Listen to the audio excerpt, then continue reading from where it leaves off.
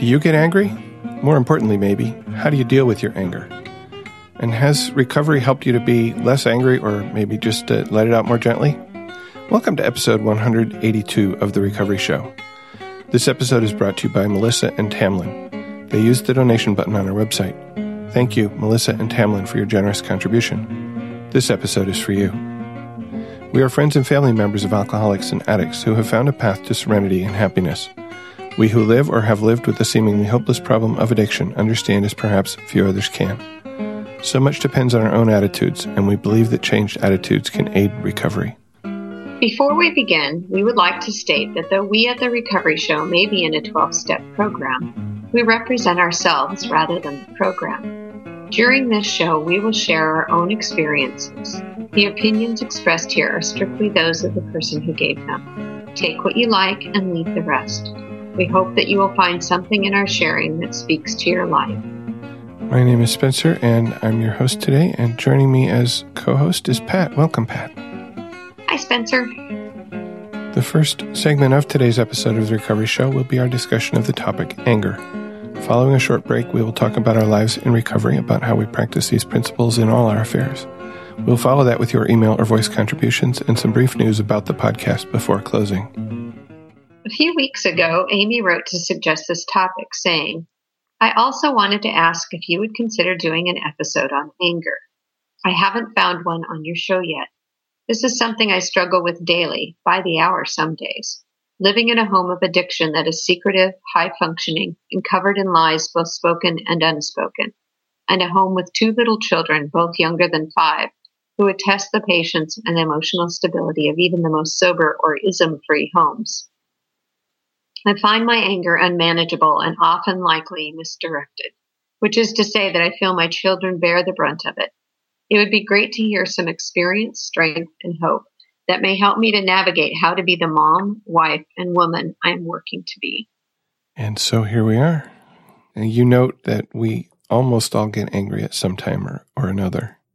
So I think the question that we have to really face is, how do we deal with it? How do we express it, or do we express it? How does it come out? That certainly for me has changed a lot. You ask, were you allowed to get angry as a child? And that's an interesting question. I bet you have something to say about it. Anger was just a bad thing. And I think that's one of the first things that I think about when I was really meditating on this topic. It was pretty interesting because when I think on a single topic for lots of days, there's all different aspects of it that come up. Part of it is anger is just another feeling. It's like fear. We need to be able to acknowledge it. It's okay to be angry. It's what we do with that anger that we need to, that's, whether we feel good about ourselves or not. And when I was a kid, I think anger was from the religion that I was brought up in. It was considered a bad thing. You were never supposed to be angry. And kind of consequently, my parents didn't really ever teach me any coping mechanisms for being angry or how to respond to that appropriately. Not that I don't remember that. And I feel like those are some tools that I could have used moving into my adult life. Yeah, I'm trying to think back. It was a while ago. Mm-hmm. I do remember sort of screaming, stomping, slamming doors as something that I did on occasion. So I assume that I was expressing some anger at that point. I think as I got a little bit older into sort of my teen years, there were situations or people that I was angry about or at that I didn't feel safe to express. I was, as a high school student, bullied somewhat. And at that time, the schools did not have this focus on anti-bullying that we've seen in the last several years. It was just something that happened, and I guess we were just supposed to deal with it. I don't know. At least that was the message I got. I think I was angry at the people who were bullying me, but I had no safe way to express that anger.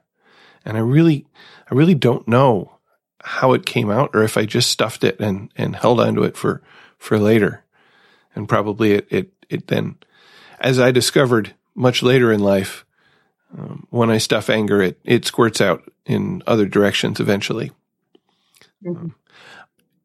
I forgot that we had an opening reading, and I think this is actually a good place to put it in, because it starts with childhood. And this is from Discovering Choices, which, that's one of those, that's about, well, I don't know if it's the only book that I don't have, but I don't have that book, and people keep finding wonderful readings and quotes from it, and I really have to get it. And none of the meetings that I go to have it in their literature, so I think I just have to order it. I really like the readings from Discovering Choices because for me, I was reading some of the readings from Courage to Change and Hope for Today, and there's a lot of great readings on anger there. Discovering Choices is a little different because the stories can be longer.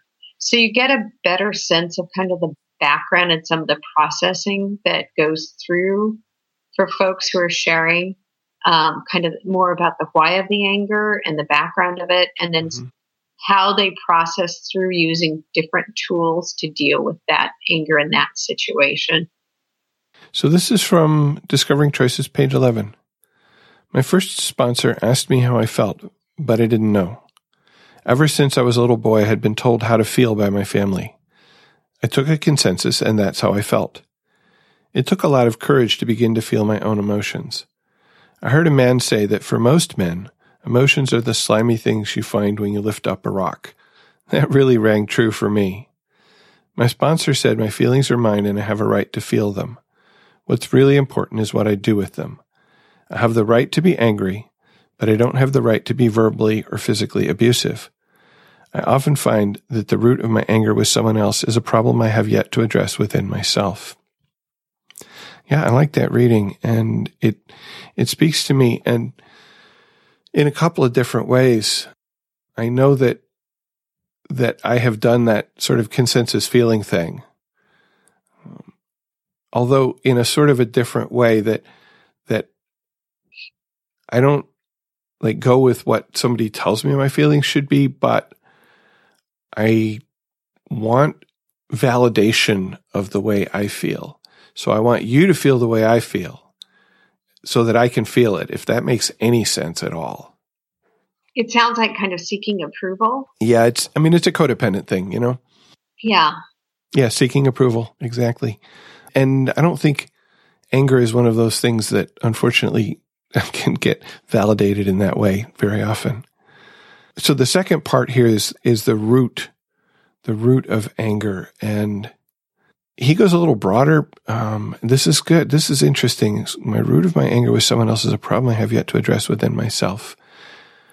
I find that, at least when I get that sort of sudden anger, it often is based in a fear.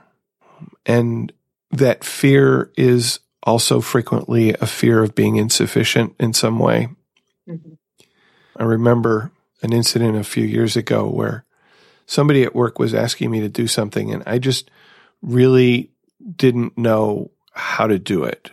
I knew how to do what I thought I needed to do, but I didn't know how to do what they were asking me to do.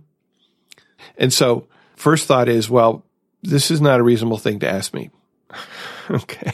And second thought is, I'm angry at you for asking me to do this thing that I don't know how to do. And unfortunately, that anger came out in the interaction with the person. And luckily, we were both mature adults enough to be able to actually later talk about it and work through what was going on. That does come down to what the reading says, a problem I have yet to address within myself, which is when I'm not sure how to do something, I get angry at the person who asked me to do it. I sort of turn it around instead of looking within and saying, okay, I don't know how to do this right now. How can I move forward on this? I react by saying, no, I don't want to do this. And why the heck are you asking me to do this? And just go away. So yeah, what thoughts does this reading bring up for you? Well, what you're talking about kind of reminds me of what I was thinking of as kind of a defensive anger. And it's really tied to low self-esteem. And it was strong. What I kind of was thinking about, I've made up a term, other self-esteem or other esteem. And it's like my self-esteem wasn't strong and my self-esteem depended on what others thought of me. Mm-hmm. So when I felt other people were being critical or judgmental, and they weren't necessarily, lots of times I was taking things personally that I didn't have to. But anytime I perceive that there is any potential criticism or any potential judgment or fault finding, or I wasn't perfect, and so this ties into perfectionism, then I wasn't good enough. I wasn't lovable. I wasn't, I didn't have a higher power that I had a good, solid relationship with where I had unconditional love. And so any kind of criticism was perceived as it was just a reinforcement that I just wasn't good enough. And then anger was this reactionary lashing out at the other person. I was hurt on this very deep, unconscious, really not barely conscious level. And my reaction was to lash out at the other person. And so that was in the context of my first marriage, and the primary alcoholic in my life. He was very talented as time went on at pushing those buttons. He knew exactly kind of which button to push to get me angry. And I think that kind of led into that cycle of then he had an excuse to drink. As I got into Al-Anon, and actually right before I got into Al-Anon, I started recognizing that pattern. And if we were talking and we'd start heading kind of down the rabbit hole before the slope got too steep, I'd just say, hey, I'm going to excuse myself here and I'll let you give me a call if you need something. But I'm not going to stick around right now. I think we're heading towards an argument. But it took a long time to see that. And of course, it wasn't just in that relationship. I mean, that was all over the place. It was in my work situations. I can think of a couple work situations, which I'm really surprised I wasn't called on the carpet because it was really inappropriate. Been there. Yeah. Yeah. So if I move forward from pre-alcoholism into the period of active alcoholism in my family, I became a very angry person. I became a rageful person. And I didn't know why. Somebody would say something, somebody would do something, and I would just explode. This happened several times at work, and I did get generally called on it by my boss, and what the heck's going on here? Oh, I'm sorry, I won't do it again. And then it would happen again.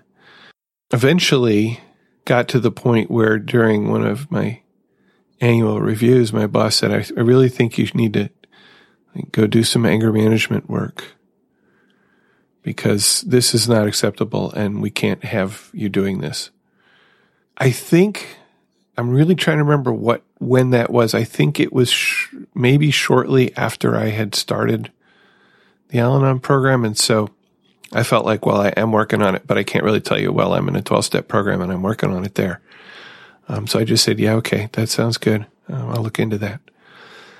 It came out as one of our correspondents says, we'll read in a moment, it came out on my children. It came out a lot on my children because, children do things that might spark a little annoyance. And for me, that little annoyance turned into a full-fledged screaming, pounding on the table episode.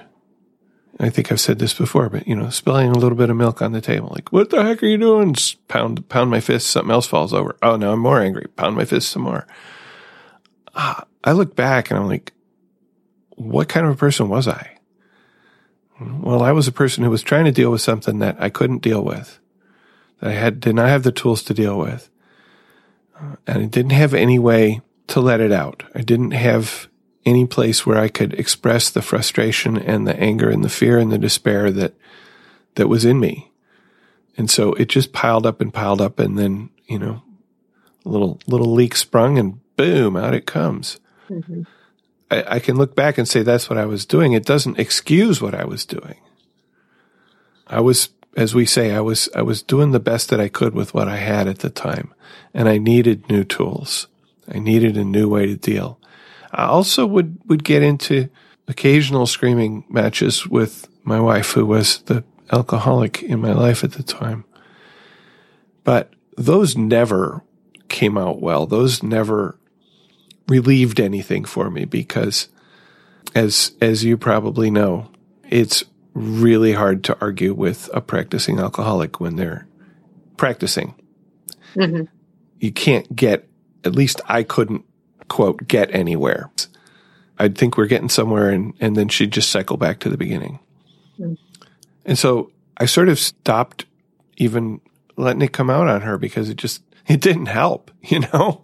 It almost just made it worse. When you're talking about that, Spencer, it reminds me of kind of another time that I get angry. It's appalling how many different ways I manage to get angry in times. But one of the big things before I came to the program was when other people didn't do what I wanted to do. And I think that was really a lot of controlling and manipulating on my part.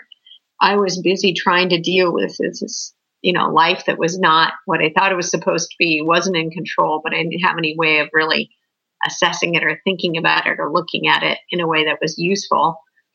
And so I was busy trying to make things work, make things happen, do things the right way, be the perfect person. And in the process was trying to control my kids, my husband, everything. So when people didn't do things the way I wanted them to do them, the way I wanted them to, that was another time that my anger would come out. And I really empathize with Amy because I was in that position with two kids who are younger and growing up. And I think she's actually ahead of the game. I understand how really maybe trapped she feels right now and how hard it is to think that she's going to find a way that redirects that anger or makes that anger less or manageable. I didn't find recovery until my youngest child was 16. And it's still really, it's hard to realize, and it's just like you, that I let my kids grow up in this household with alcoholism all that time. And much of it I couldn't really put my finger on because it was very well hidden for a long time. I have a sponsee whose children are younger, and I think it's just so hopeful and so wonderful when someone with younger children is in the program, because as you work your program, you'll find tools that are going to help you be a better parent, a better spouse. You'll have the program in your life. And I wish I had been able to do that for my kids when they were young. Yeah. What I can see right now are the really wonderful relationships I have with both of them. And a lot of that is because I've been able to use the tools in my relationships with them as young adults. Yeah, absolutely. Oh, there's so much we could talk about. Yeah. So we got an email from Diana, and I think I might have read the email last week, and I just wanted to come back to this couple of sentences here. She says, I would love to hear you talk more about unresolved emotion, specifically the way emotion stays in our tissues when unexpressed, eventually turning into sickness, and to delve into how to process and validate the anger.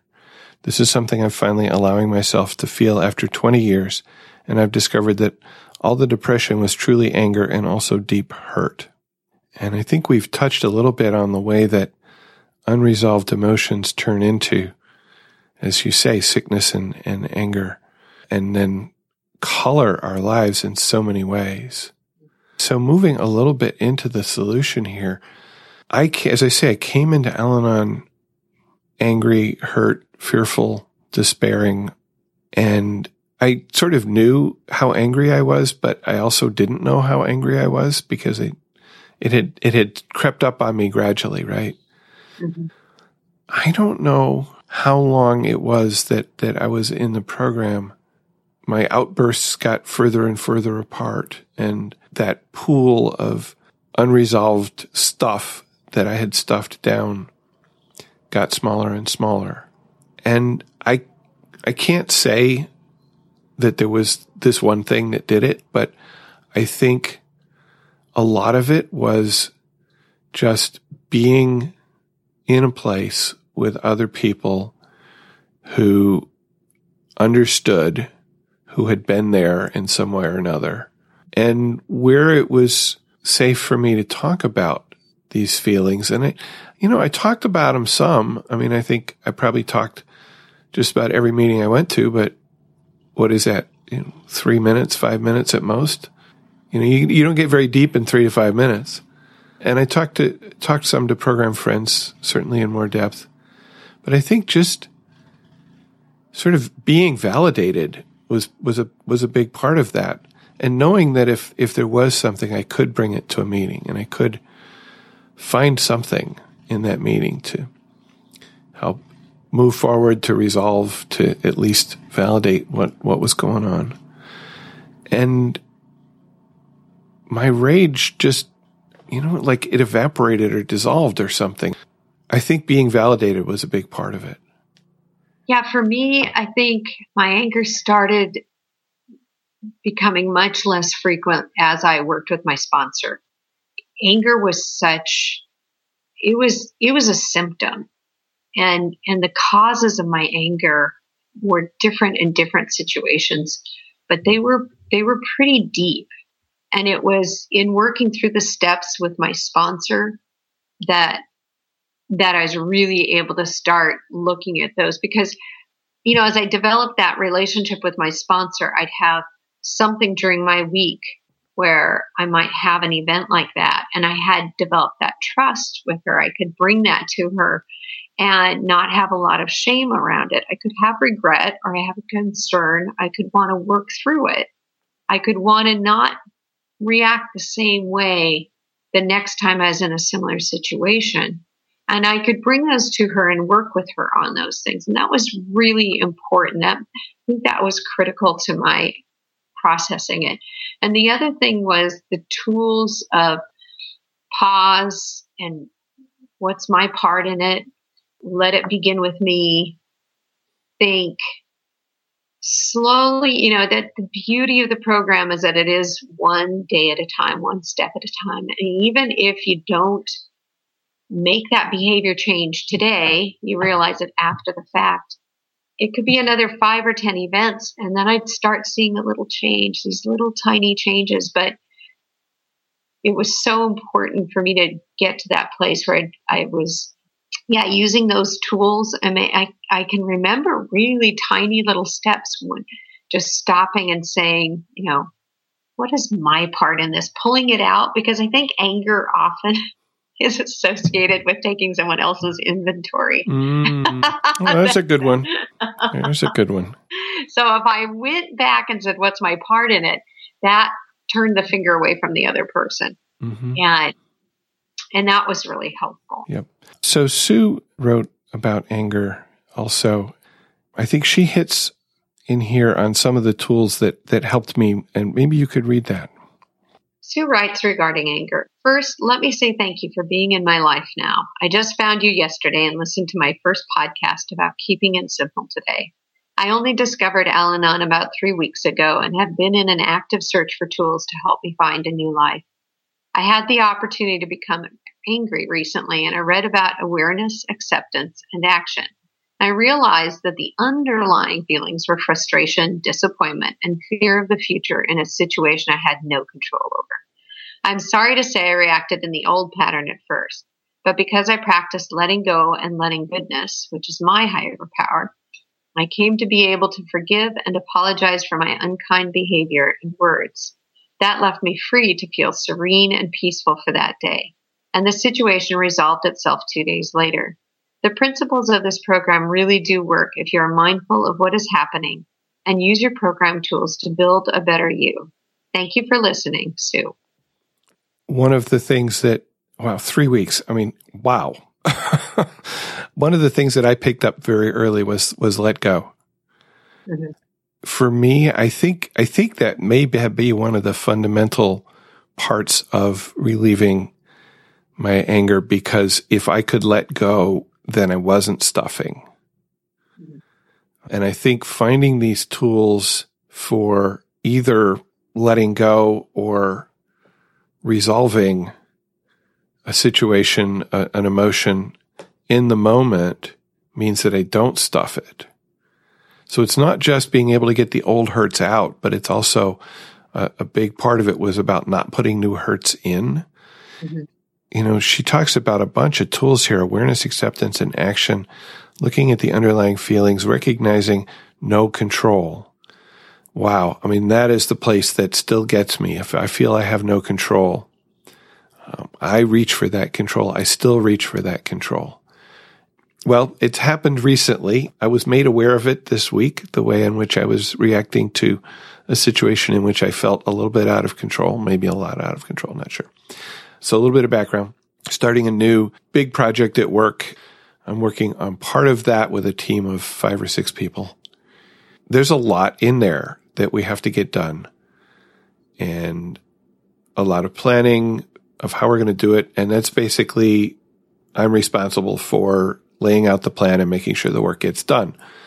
And there's a lot of stuff that I think I understand, but I don't know for sure about what we're going to be doing.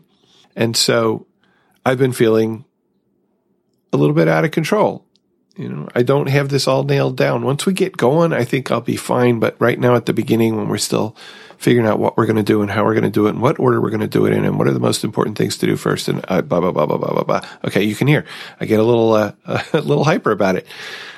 I'm feeling out of control. And a colleague said, "Hey, can we talk for a minute?" I'm like, okay, you know, go in the conference room and close the door. Okay, what's going on? And she said, "I've noticed recently that when somebody comes to you with a question, you often interrupt them halfway through the question and try to answer it. And you may not be answering the question they're actually asking. You know, you're answering the question you think they're asking." And I was like, oh. And she said, "And this is recent. You know, you haven't been doing this before." When I thought about it, when I looked at my part, I realized that this is coming straight out of this feeling of being out of control. You know, I want to deal with things as quickly as possible so I can get back to this stuff that I'm not in control of. And it's not exactly quite anger, but it's a cousin. This feeling of, you're taking my time and I want to deal with it right now, so I'm not even going to let you finish what you're saying before I butt in and tell you what I think so that we can be done with this and I can get back to the thing that I'm feeling frustrated about. Being able to receive that message from my coworker, I hope will then make me aware.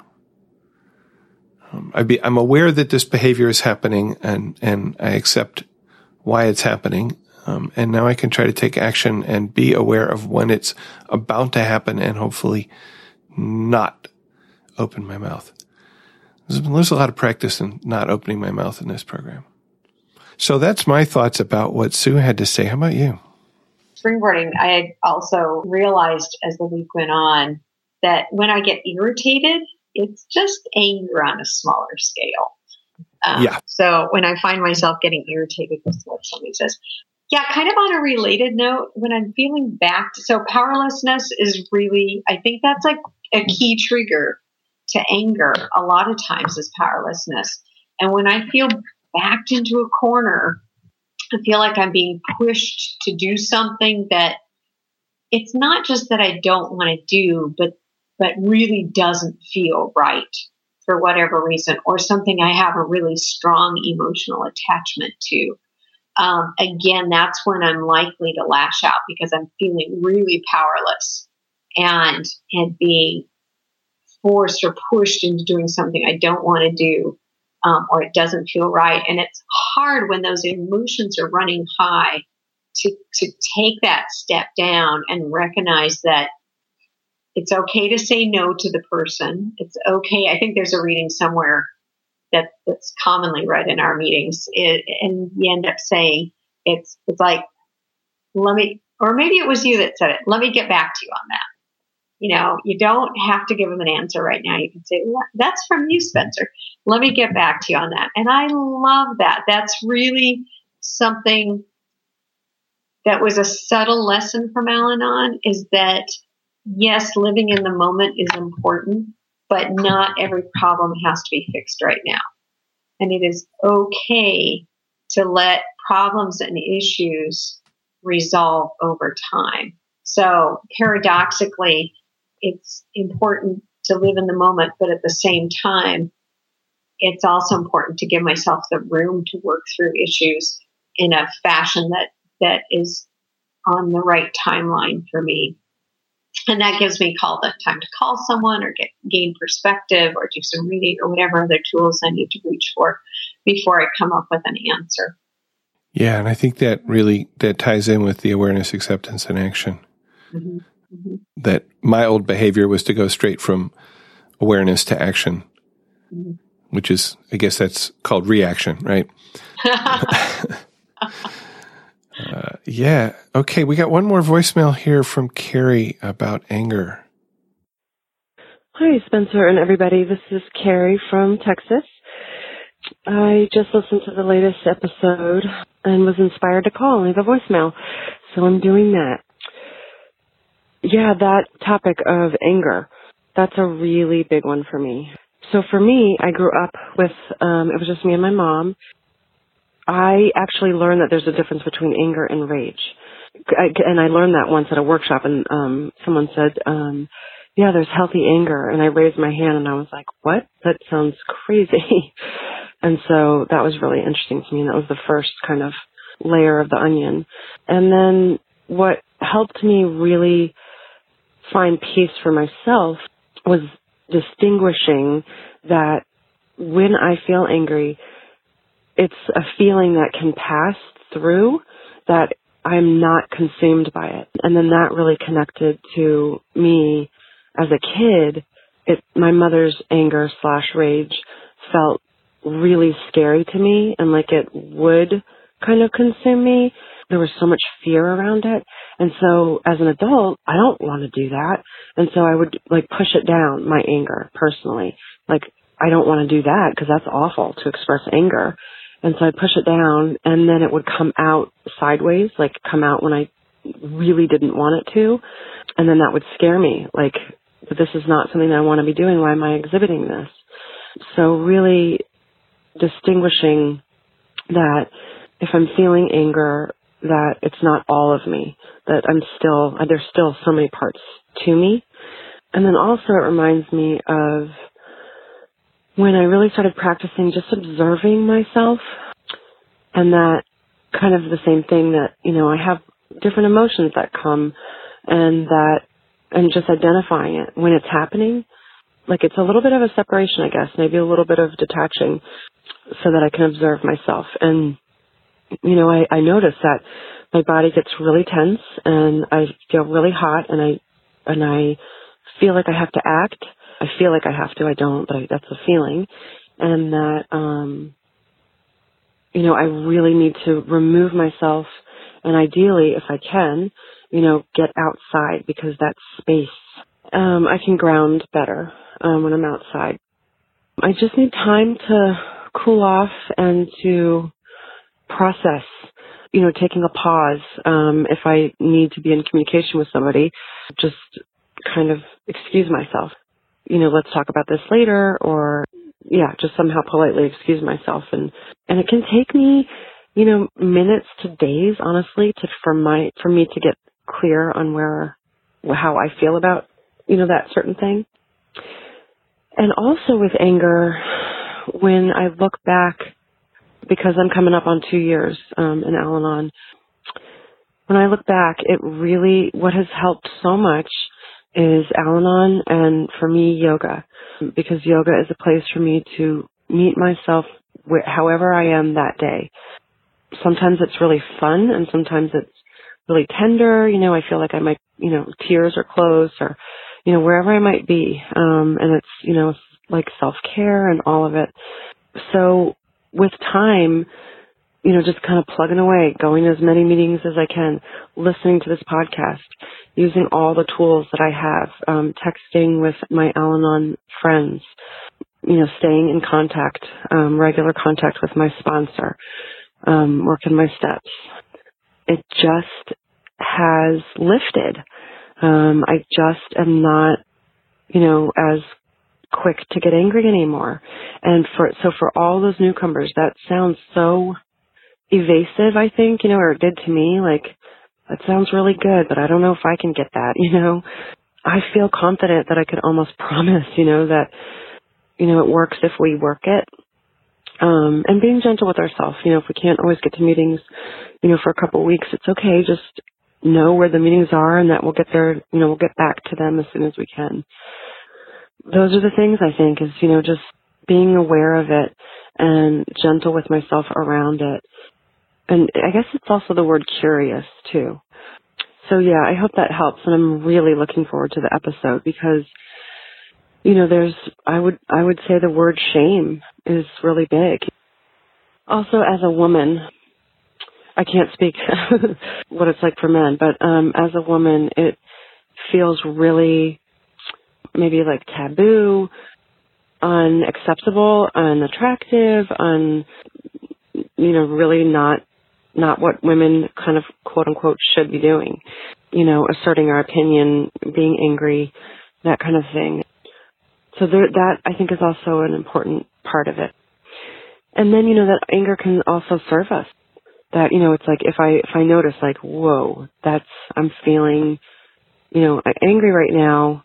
Okay, let me pause. Let me figure out why. But, it's information. So it can be really helpful and serve us as well. So that's what I wanted to share about anger. I picked up a whole bunch of things in there, but maybe you want to talk about what you heard first. Oh, there were so many tools, but I think she's really right. When you're coming at it from the beginning, it's hard to imagine that's going to change, and so much changes when you're working the program. And I think that ties back into not making any big changes in commitments or relationships or your life. That we always advise people to hold off on those for the first 6 to 12 months because you're going to be doing a lot of growth and a lot of changing, and it changes the way you look at things and maybe some of the choices you make. One of the things that she said early was that anger is an emotion that can pass through. When I think about that, I think about, anger usually starts out really hot and then kind of cools off. And it can cool off in two different ways for me. It can cool off and it just sort of dissipates as it cools off. Sort of momentary, I'm really mad at this guy who cut me off on the road, but then I can let it go. Or I can stuff it and it can get cold and hard and icy. And that's what was happening with the, anger about the alcoholic situation and some other things in my life. She talked about detachment, about not feeling like you have to act and recognizing that sometimes you don't.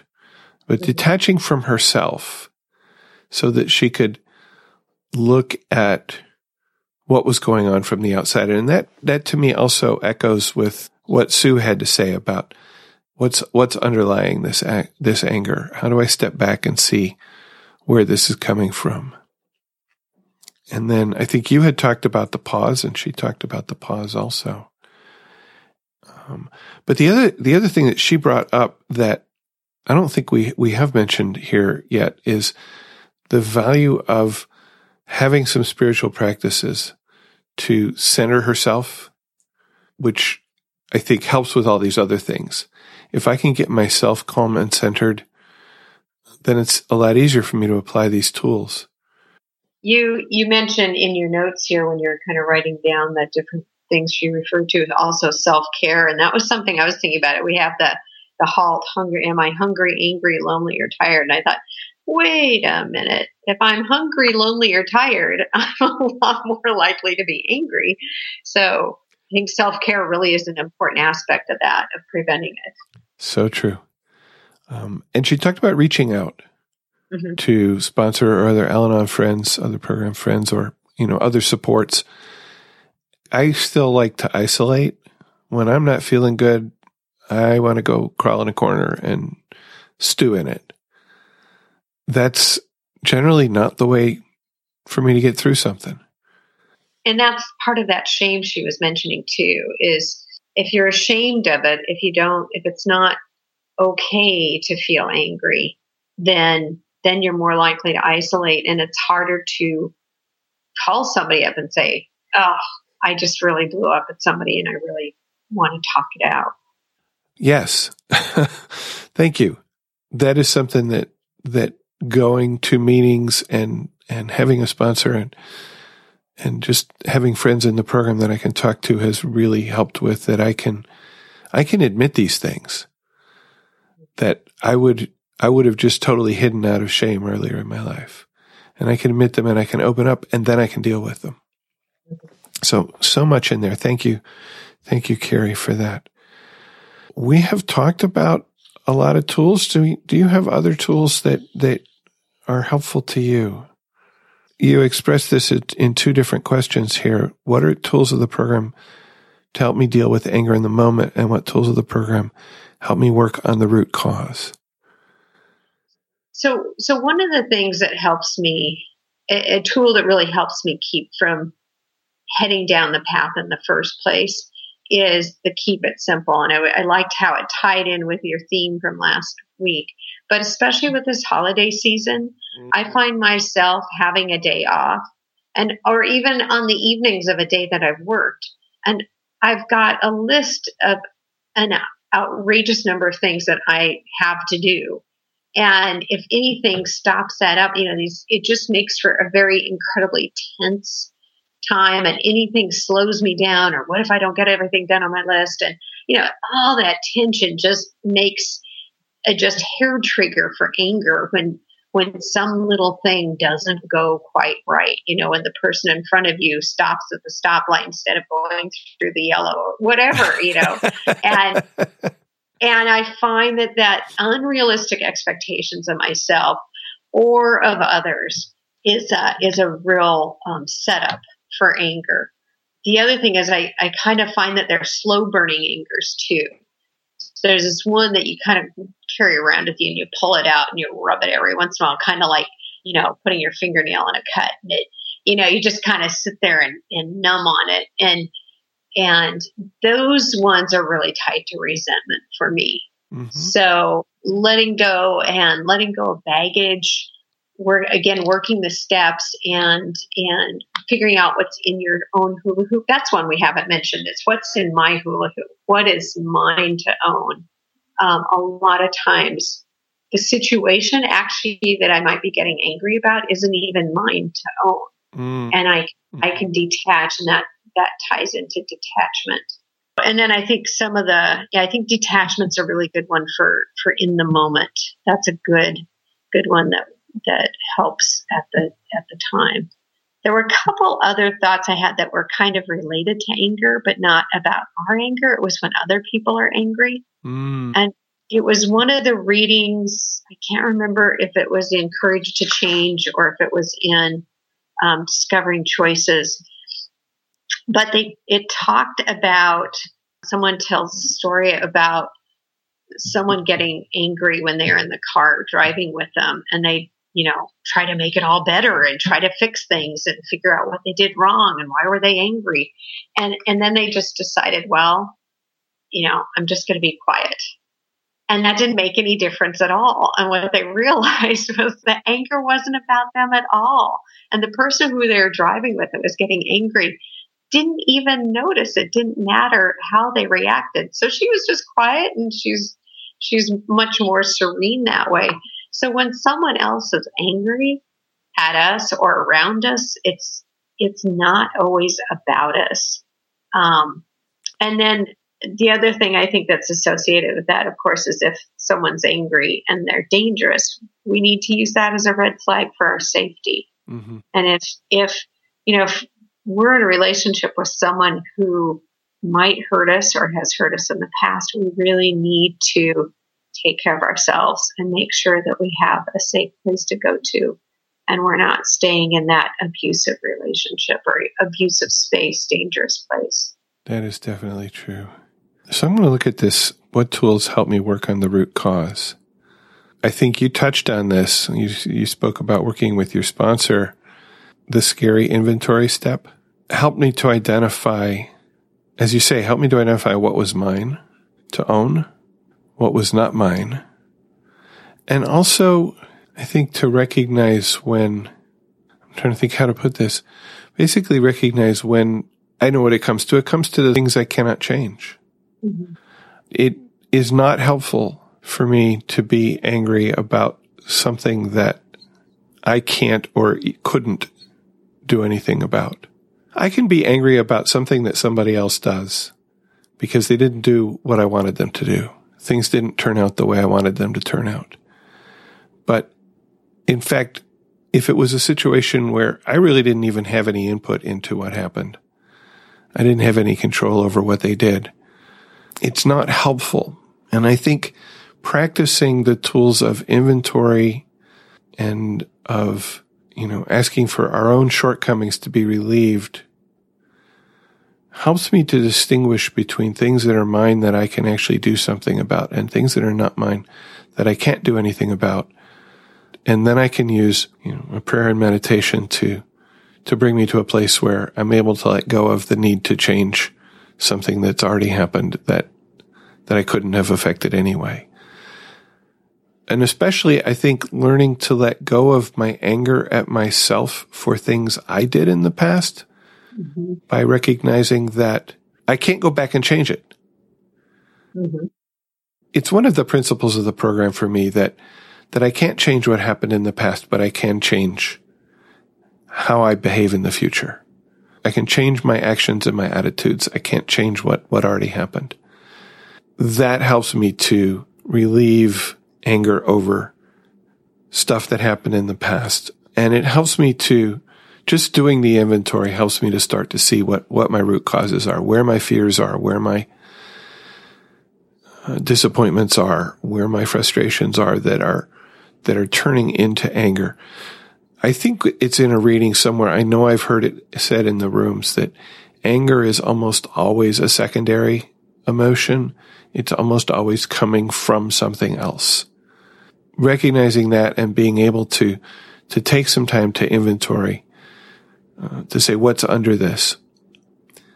I'm angry. Why am I angry? Well, I'm angry because so-and-so did such and such, and I don't like it. Well, why don't I like what they did? Well, because I wanted to, and I can keep asking why, and that will bring me down to, well, I'm afraid that I won't get what I want. I'm afraid that somebody else will get hurt. Okay, now my anger is coming out of fear. Now I can look at that fear and I can do a fear inventory, and I can then ask my higher power to help me with the fear, to help me see what I can do to relieve the fear, to help me see what other things I might be able to do about the thing that I'm fearful about to, change it so that I'm less fearful. And those are the tools that really help me to dig down and find the root cause. And it all starts with inventory for me. I'm going to pull Spencer here because I actually hear a lot of the steps in what you're saying. I hear step 1, which is powerlessness. I hear steps 2 and 3, which are my relationship with my higher power and trust. Mm-hmm. Remember when I worked 6, I had to go back and work 3 again because I realized it was all about trust and my relationship with my higher power. I hear step 4, of course, and 5, telling another person about it. And then I also hear 8 and 9, which is, do I need to make amends to myself or to someone else?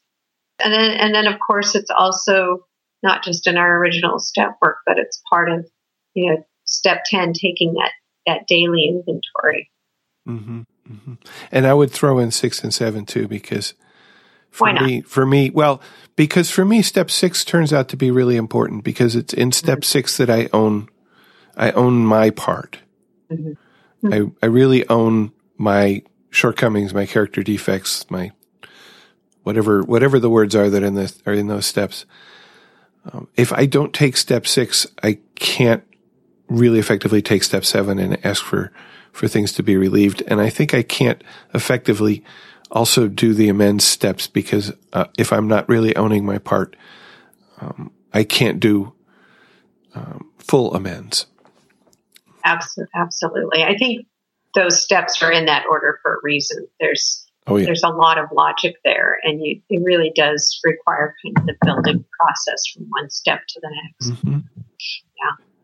So what might you say to somebody who's just new in the program is just maybe recognizing their anger, who doesn't believe that it's just going to happen. Like Carrie said, it felt evasive.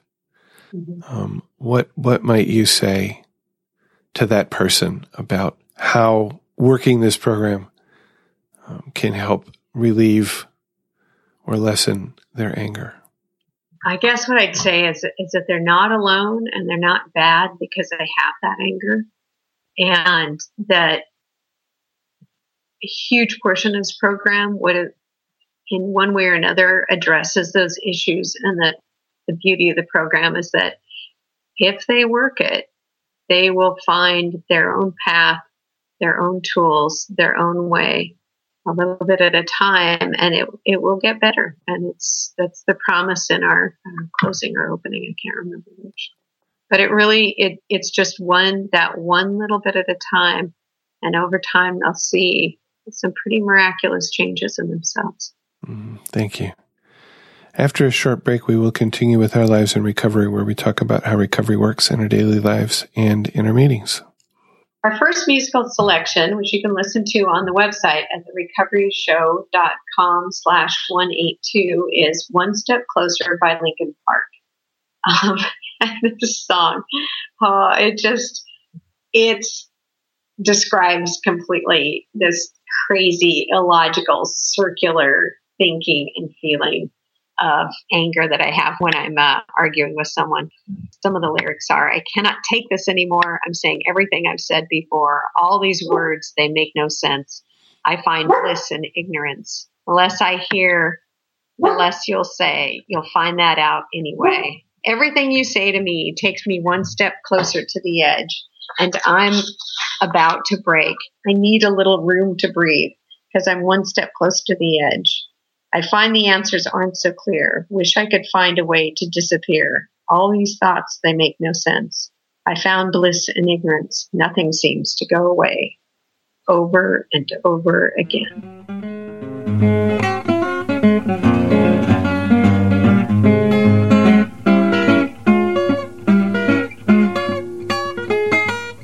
In this section of the podcast, we talk about our lives in recovery, about what's happening in our meetings and our lives this week. So, yes, life has been extremely busy.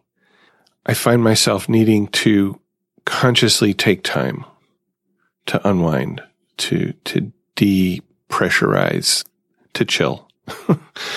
And this week has been particularly busy. During the 5 days, Monday to Friday, I think I had an event 4 evenings out of 5. That left me feeling somewhat without personal time, and in consequence, I stayed up too late and didn't get enough sleep. And that, of course, doesn't contribute, I'm sure. Some of them were good. Some of them were, added some serenity to my life, and some of them didn't. But it's life. And we're coming even more into the holiday season and sort of thinking about those things that I think, as you said, you have to do for the holiday season, and trying to really understand how many of those things I actually have to do.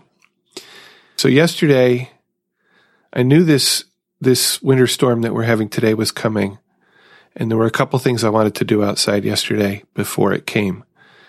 One of those was to put new lights. We have a tree in front of the house, and I wrap lights around the trunk. It actually has 3 trunks, so there's 3 separate sets of lights to wind up. And I had to take down the ones that were up there last year, because if I don't take them down early enough in the spring, the squirrels start chewing on them.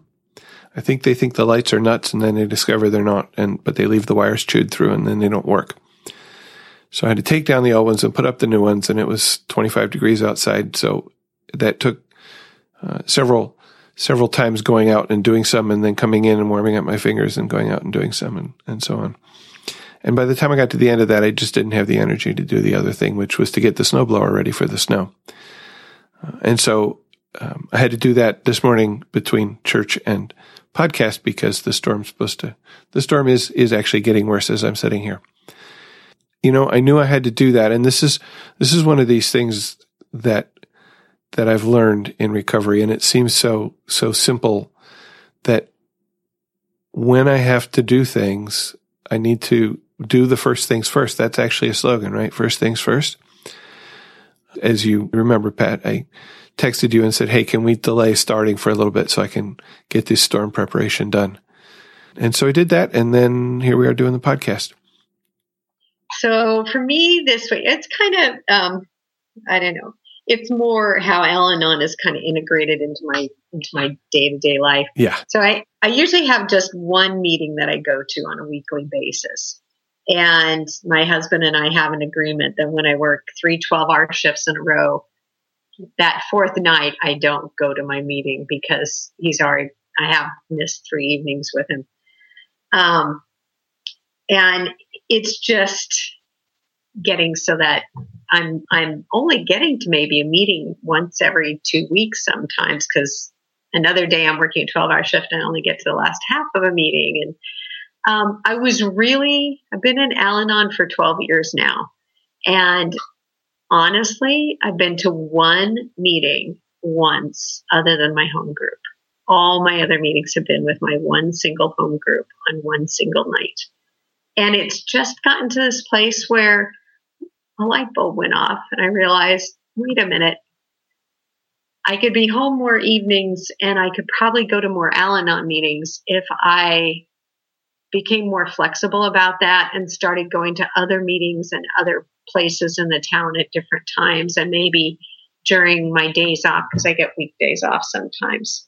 So that's kind of a nice little freedom. I think it's a little point of growth where I just got to the place where I was ready to do that. And that was kind of cool.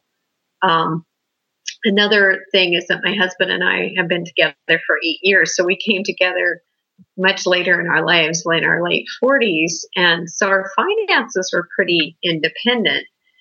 And I've been thinking about this for a while, and it took a lot of Al-Anon and a lot of courage and a lot of working on unity of purpose, which is one of the concepts or traditions. And that has been really helpful because it's whenever we do those concepts in our meeting, it's always kind of like groan, moan, okay, it's pretty dull stuff, and it always ends up being a good meeting. And it's kind of come up from time to time. And I've also been working in my green workbook.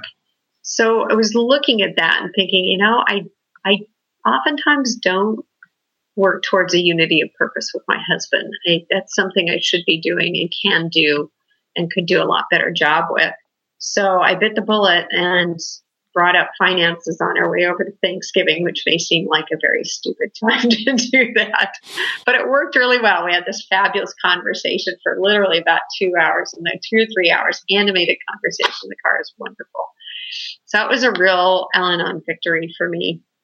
And then I also have a couple sponsees that, just because of the way life is, they're kind of moving away from me and not really sponsoring them so much. And so that's kind of an interesting transition because I'm trying to figure out, what are the shoulds on that? Should I have been better? Should I have been more active? Should I have reached out to them more? Did I do something that's making this relationship less productive, less active? Or is it just kind of a natural progression and they will continue to find help where they need it and they're moving on too? So that's kind of an interesting thing that I'm thinking about. So that was kind of my week. So unity of purpose, it is traditions. I mean, tradition 1, okay. Personal progress for the greatest number depends upon unity. And then also, tradition 5 sort of expresses that unity of purpose to help families of alcoholics.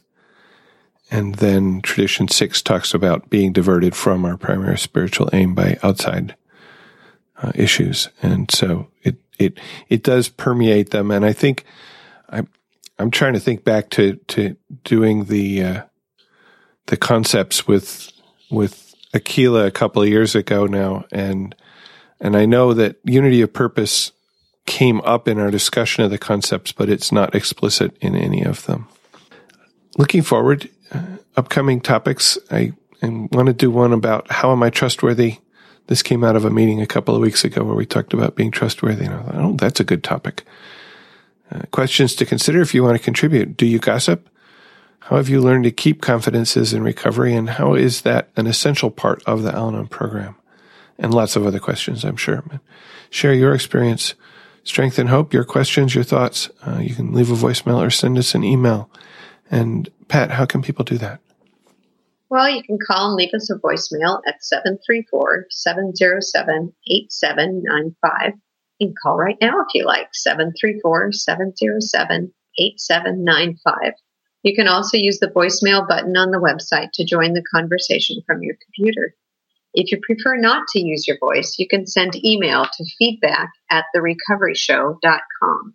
We'd love to hear from you. Share your experience, strength, and hope, or your questions about today's topic of anger or any of our upcoming topics, including trustworthiness. If you have a topic you'd like us to talk about, let us know. Spencer, where can our listeners find out more about The Recovery Show? Well, that's our website, which is therecoveryshow.com. And we have all the information about the show there, including a contact page, which is, get this, therecoveryshow.com/contact, that has all that information that Pat just read out about how to contact us with more detail. And also we have an occasional blog, links to the music that we talk about in each episode, and links to some other recovery podcasts and websites. I'm going to take another break before we look at our mailbag. And the second musical selection, which is also available on the website, is Angry Heart by Black Sabbath. And you know, I was a Black Sabbath fan when I was a teenager. I still enjoy listening to them on occasion, but I actually was not originally familiar with this particular song. There's a lot of pre-Al-Anon stuff in here. This person in this song seems to be trapped, maybe wanting and knowing there's a better way or a way out, but really not knowing what it is or how to get there. So this is where I was. You know, I had that angry heart before I found recovery. Some lyrics here. So many people who are dying to live, it tortures my heart. They've got so much to give. There has to be more, and there's no way to change this angry heart because all these fears will tear you apart. And it's been this way since time began. It's an endless journey. It's the fate of man, to live each day and never understand. In a desperate search for a master plan, the years slip by like water through your hands.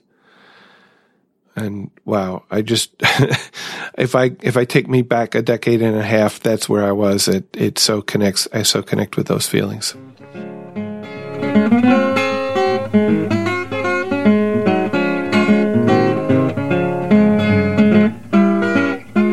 Right, we got some voicemails, some emails, some comments on the website. Let's start with website comments. You want to read the short one from Sue?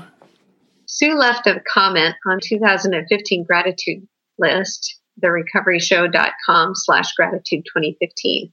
Thank you for sharing this gratitude list. I just found it today and it has inspired me to start my own list. I have 4 things written down so far. Blessings, Sue. Yeah, well, I'm glad that it inspired you. That's sort of one of the reasons I posted it. It has been helpful to me to do that thing. Do you do the gratitude list thing, Pat? I do. I really enjoy it. And actually, I've started listening to all the podcasts in order way back then, starting at number 1, which I had not done yet. And just this last week, I was listening and somebody had called in and suggested writing a gratitude essay instead of just a list. And I thought, I think I'm going to do that for my husband for Christmas, is write a gratitude essay for him. She said it just gets her much deeper into the gratitude than a single word. Although I think single words are very useful. They're a good tool. And oftentimes we need simple, short tools. I don't remember that one now. Maria left a comment on the Keep It Simple episode, which was therecoveryshow.com/181. Hi, Spencer. I'm a relatively new listener, and I'm discovering that all of the topics I've listened to thus far have applied to my recovery program, which is AA. Thanks for your commitment. What you're doing is a tremendous service. The topic Keep It Simple is a good one for me and an excellent reminder, particularly now during the holiday season. It was only through recovery that I became aware of just how much of a control freak I was, and that I always complicated things much more than they needed to be. I never thought I made my own chaos, but now I can look back and laugh at the times I made my life absolutely insane, with the best of intentions, of course. A prime example is when I planned my daughter's wedding. She left all the details up to me, How dangerous was that to do to an alcoholic? I chose it would be held on Peanut Island near West Palm Beach, Florida. Everything, and I mean everything, needed to be brought over by boat. People, food and drink, the DJ and all his equipment, tables, chairs, flowers, decorations, etc. Everything. I didn't factor in that it would be March, and therefore the weather could potentially be very windy and unpredictable. And it was. Surprisingly, there were no catastrophes, and most everything went off without a hitch. But I had made myself so crazy that I don't remember most of it, and I certainly didn't enjoy myself. My program tells me not to regret the past or shut the door on it, and memories like this will help me to remember to keep it simple. Progress, not perfection. Thanks for all you do, Spencer. Yeah, I hear you, Maria. Wow. Any thoughts on Maria's letter? Oh, I think we talked about the potential for that in the holiday season too. Yeah, yes, we did. She certainly, it is not isolated to alcoholics who do that. And no, it's not. No, it's not. We got an email from Kate. You want to read it? Sure. Kate says, I have really enjoyed exploring your podcast, getting some recovery on the go. I know that you invite feedback, so I'm going to give you some because I really think you're doing a great thing. We need good quality podcasts on recovery topics. The feedback I have for you is that your own input, your own talks are way too dominant. The best, most inspiring episodes I've listened to so far are the open talks, where a guest speaker tells their story or talks on a topic. I especially enjoyed the Dawn C episode. That was fantastic. I encourage you to continue on with a more intentional effort to bring in other voices, diverse voices. Perhaps you could have every other episode be someone other than yourself. Take what you want and leave the rest, as they say. Thanks for your good work. Best, Kate. And thanks for that feedback, Kate. I have to say, I really want to have diverse voices here. For me, it's a matter of what I have the time and the energy to do. And it's interesting about the open talk episodes because I sort of have often felt like those are almost cheating because I just take what's all the hard work somebody else has done and sort of slap an envelope around it and send it out. So I'm glad to hear that you enjoy those actually the most so far. And yeah, that's one of those things for the new year to try to come back to having more voices participating in the program. And I think what that means for me is working on one of my character defects about not planning far enough ahead for things, doing things in the last minute, procrastination, still there. Because what happens is it comes to like Friday, I'm like, oh, geez, I got to do a podcast this weekend. I haven't talked to anybody about helping me. Reach out to a couple of friends. Nope, they're busy. Well, guess I'll do it myself. Okay, here we go. So, I guess I have to be gentle with myself here, but I also would like to have more diverse voices in the show. And I do work towards that when I can. Thanks. Well, it does seem like you are, every single episode you always are asking for other people to reach out. And every time I've offered to work with you, I've always gotten a yes. So, yeah.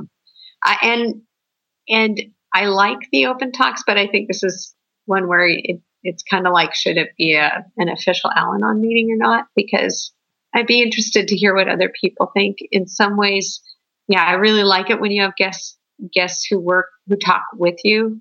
For me, I really like the conversation between you and other people, not so much the open talks for me personally. Mm-hmm. So I think there's other benefits to hearing your consistent voice and take on things. Okay, so here's a question for you, the listener. What do you like? What would you like to hear more of? What would you like to hear less of? Thanks. We got a voicemail from Carrie. Hi, this is Carrie from Texas. I'm leaving a voicemail from the website. This is my first time doing it. I hope it works. Just listened to the most recent episode, Keep It Simple, episode 181. And thank you so much for bringing that across my radar. It's a really, really big one for me. To me, it speaks to what I learned, which was to be really hyper vigilant and to really notice that for myself, to notice when I'm doing that and take a pause and see how I don't need to do that anymore. So it's really wonderful. I'm going to listen to the episode again. And a gentleman called in, I think his name was Aaron, and spoke to something that I think many people have felt one time or another. Is what I heard him say is that, 12-step program is really helping him, and, how can we possibly share that with a loved one? So for me, I can speak to my experience with that. Well, first, I think what Spencer said about it was really spot on and really wonderful. And for me, I've been in Al-Anon now 2 years as of Monday. My husband had done AA, I think about 20 years ago, and has said that he's not interested in doing that right now. And as I learned about Al-Anon, or, learned while I was in Al-Anon, I kept thinking like, gosh, this would be so wonderful for him as well. And so, living together is, just communication can be difficult sometimes. And so we had tried a different therapist, and it was like kind of okay, but it wasn't really helping so much. And the whole money thing, the expense of it. So I was like, well, Al-Anon is free, come with me. And so that was my take on it. So the day came, looking back, in my opinion, and I'm checking myself, I don't want to kind of do his inventory, but it felt to me like he picked a fight that morning. We met there, and I felt like he was pretty angry sitting next to me. And coincidence or not, it wasn't the topic, but a lot of people were talking about what brought them into Al-Anon. And so there I was sitting next to my perspective, a grumpy husband who I kind of felt like I sold him to come, like it's free, and thinking, what would he say? I'm here because of my wife. And I was like, that's not that great. That's not ideal, right? And so, that was the meeting. And, later in the day when we had time to talk about it, I mentioned that to him, I guess like a mini amends or something. And he was like, yeah, I didn't get that much out of it, and I don't want to go back. I felt really bummed. And I really, with time, really see, that I needed to get there. I knew about Al-Anon.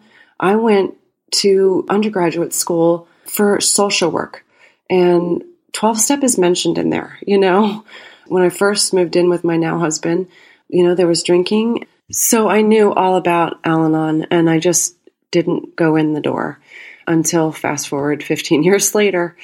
So I just wanted to share that in case it is helpful in any way to anybody. And so what I can do is, keep it in the hula hoop, as we say in Al-Anon, and do my program. And I have a lot of opportunities. My husband is really my biggest teacher.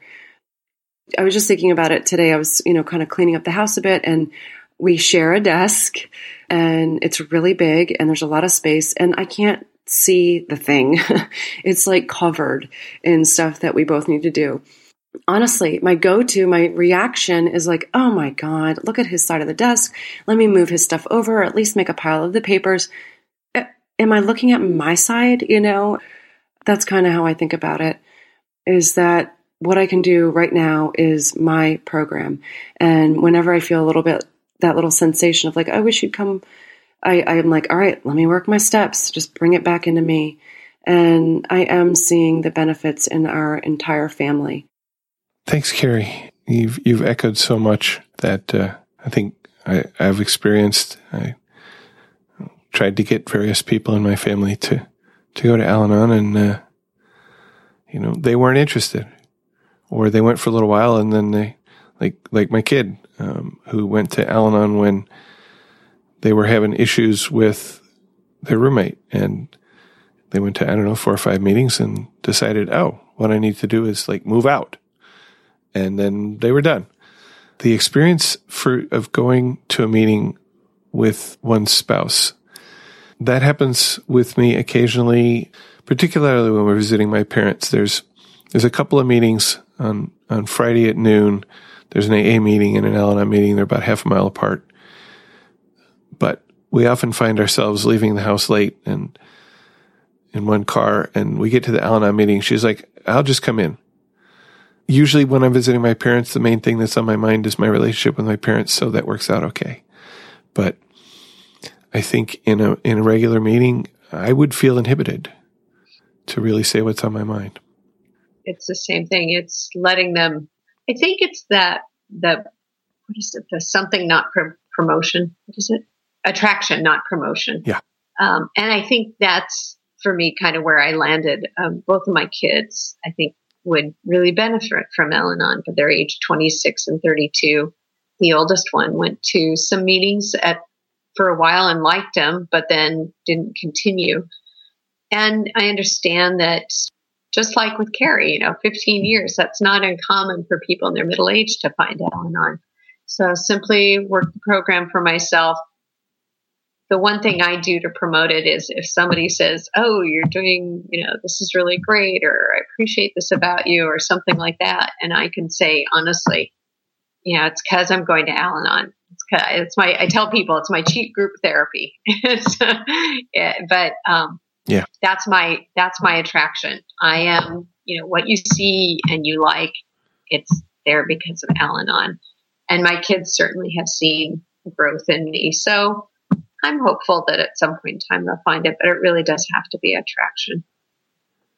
Yeah, I totally agree with that. I still keep hoping my daughter will eventually be attracted, but hasn't happened. Yeah. It doesn't cost you anything to listen to the Recovery Show, but we do have expenses, which run about $60 per month. You can help to support us and keep us on the web and in your ear in a couple of ways. We have a donation button on the website where you can support us directly, just like Melissa and Tamlin did. And thank you, Melissa and Tamlin, for that. We have put together a list of recovery-related books. Click on the books link at the top of the page. If you order one of these books from Amazon through our website, we will receive a small commission. In fact, anything you order from Amazon after clicking on one of the links will help us. It costs you nothing extra and helps to keep us on the air.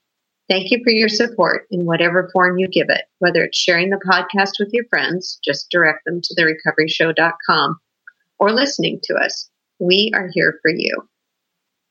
So our last song selection is You Can't Always Get What You Want by the Rolling Stones. And you can listen to it at therecoveryshow.com/182. So when I was looking for songs about anger, big surprise, all I found were angry songs. And so I thought, that's not how I wanted this to end. So I looked up songs about conflict resolution. And there is this really cool blog. I'm hoping Spencer can put a link to it on the webpage. And this author asked for songs about conflict resolution. She ended up with 2 long playlists. One is mellow and one is lively. So this song was on that. And so in this song, Mick Jagger describes a number of frustrating situations, not the least of which is his relationship with an ex-girlfriend. But all of them resolve with these great lines. You can't always get what you want. But if you try, sometimes, you might find you get what you need. And it just seemed like a nice little summary of Al-Anon. Thanks. Yeah, I love that. Thank you for listening, and please keep coming back. Whatever your problems, there are those among us who have had them too. If we did not talk about a problem you are facing today, feel free to contact us so we can talk about it in a future episode. May understanding, love, and peace grow in you one day at a time.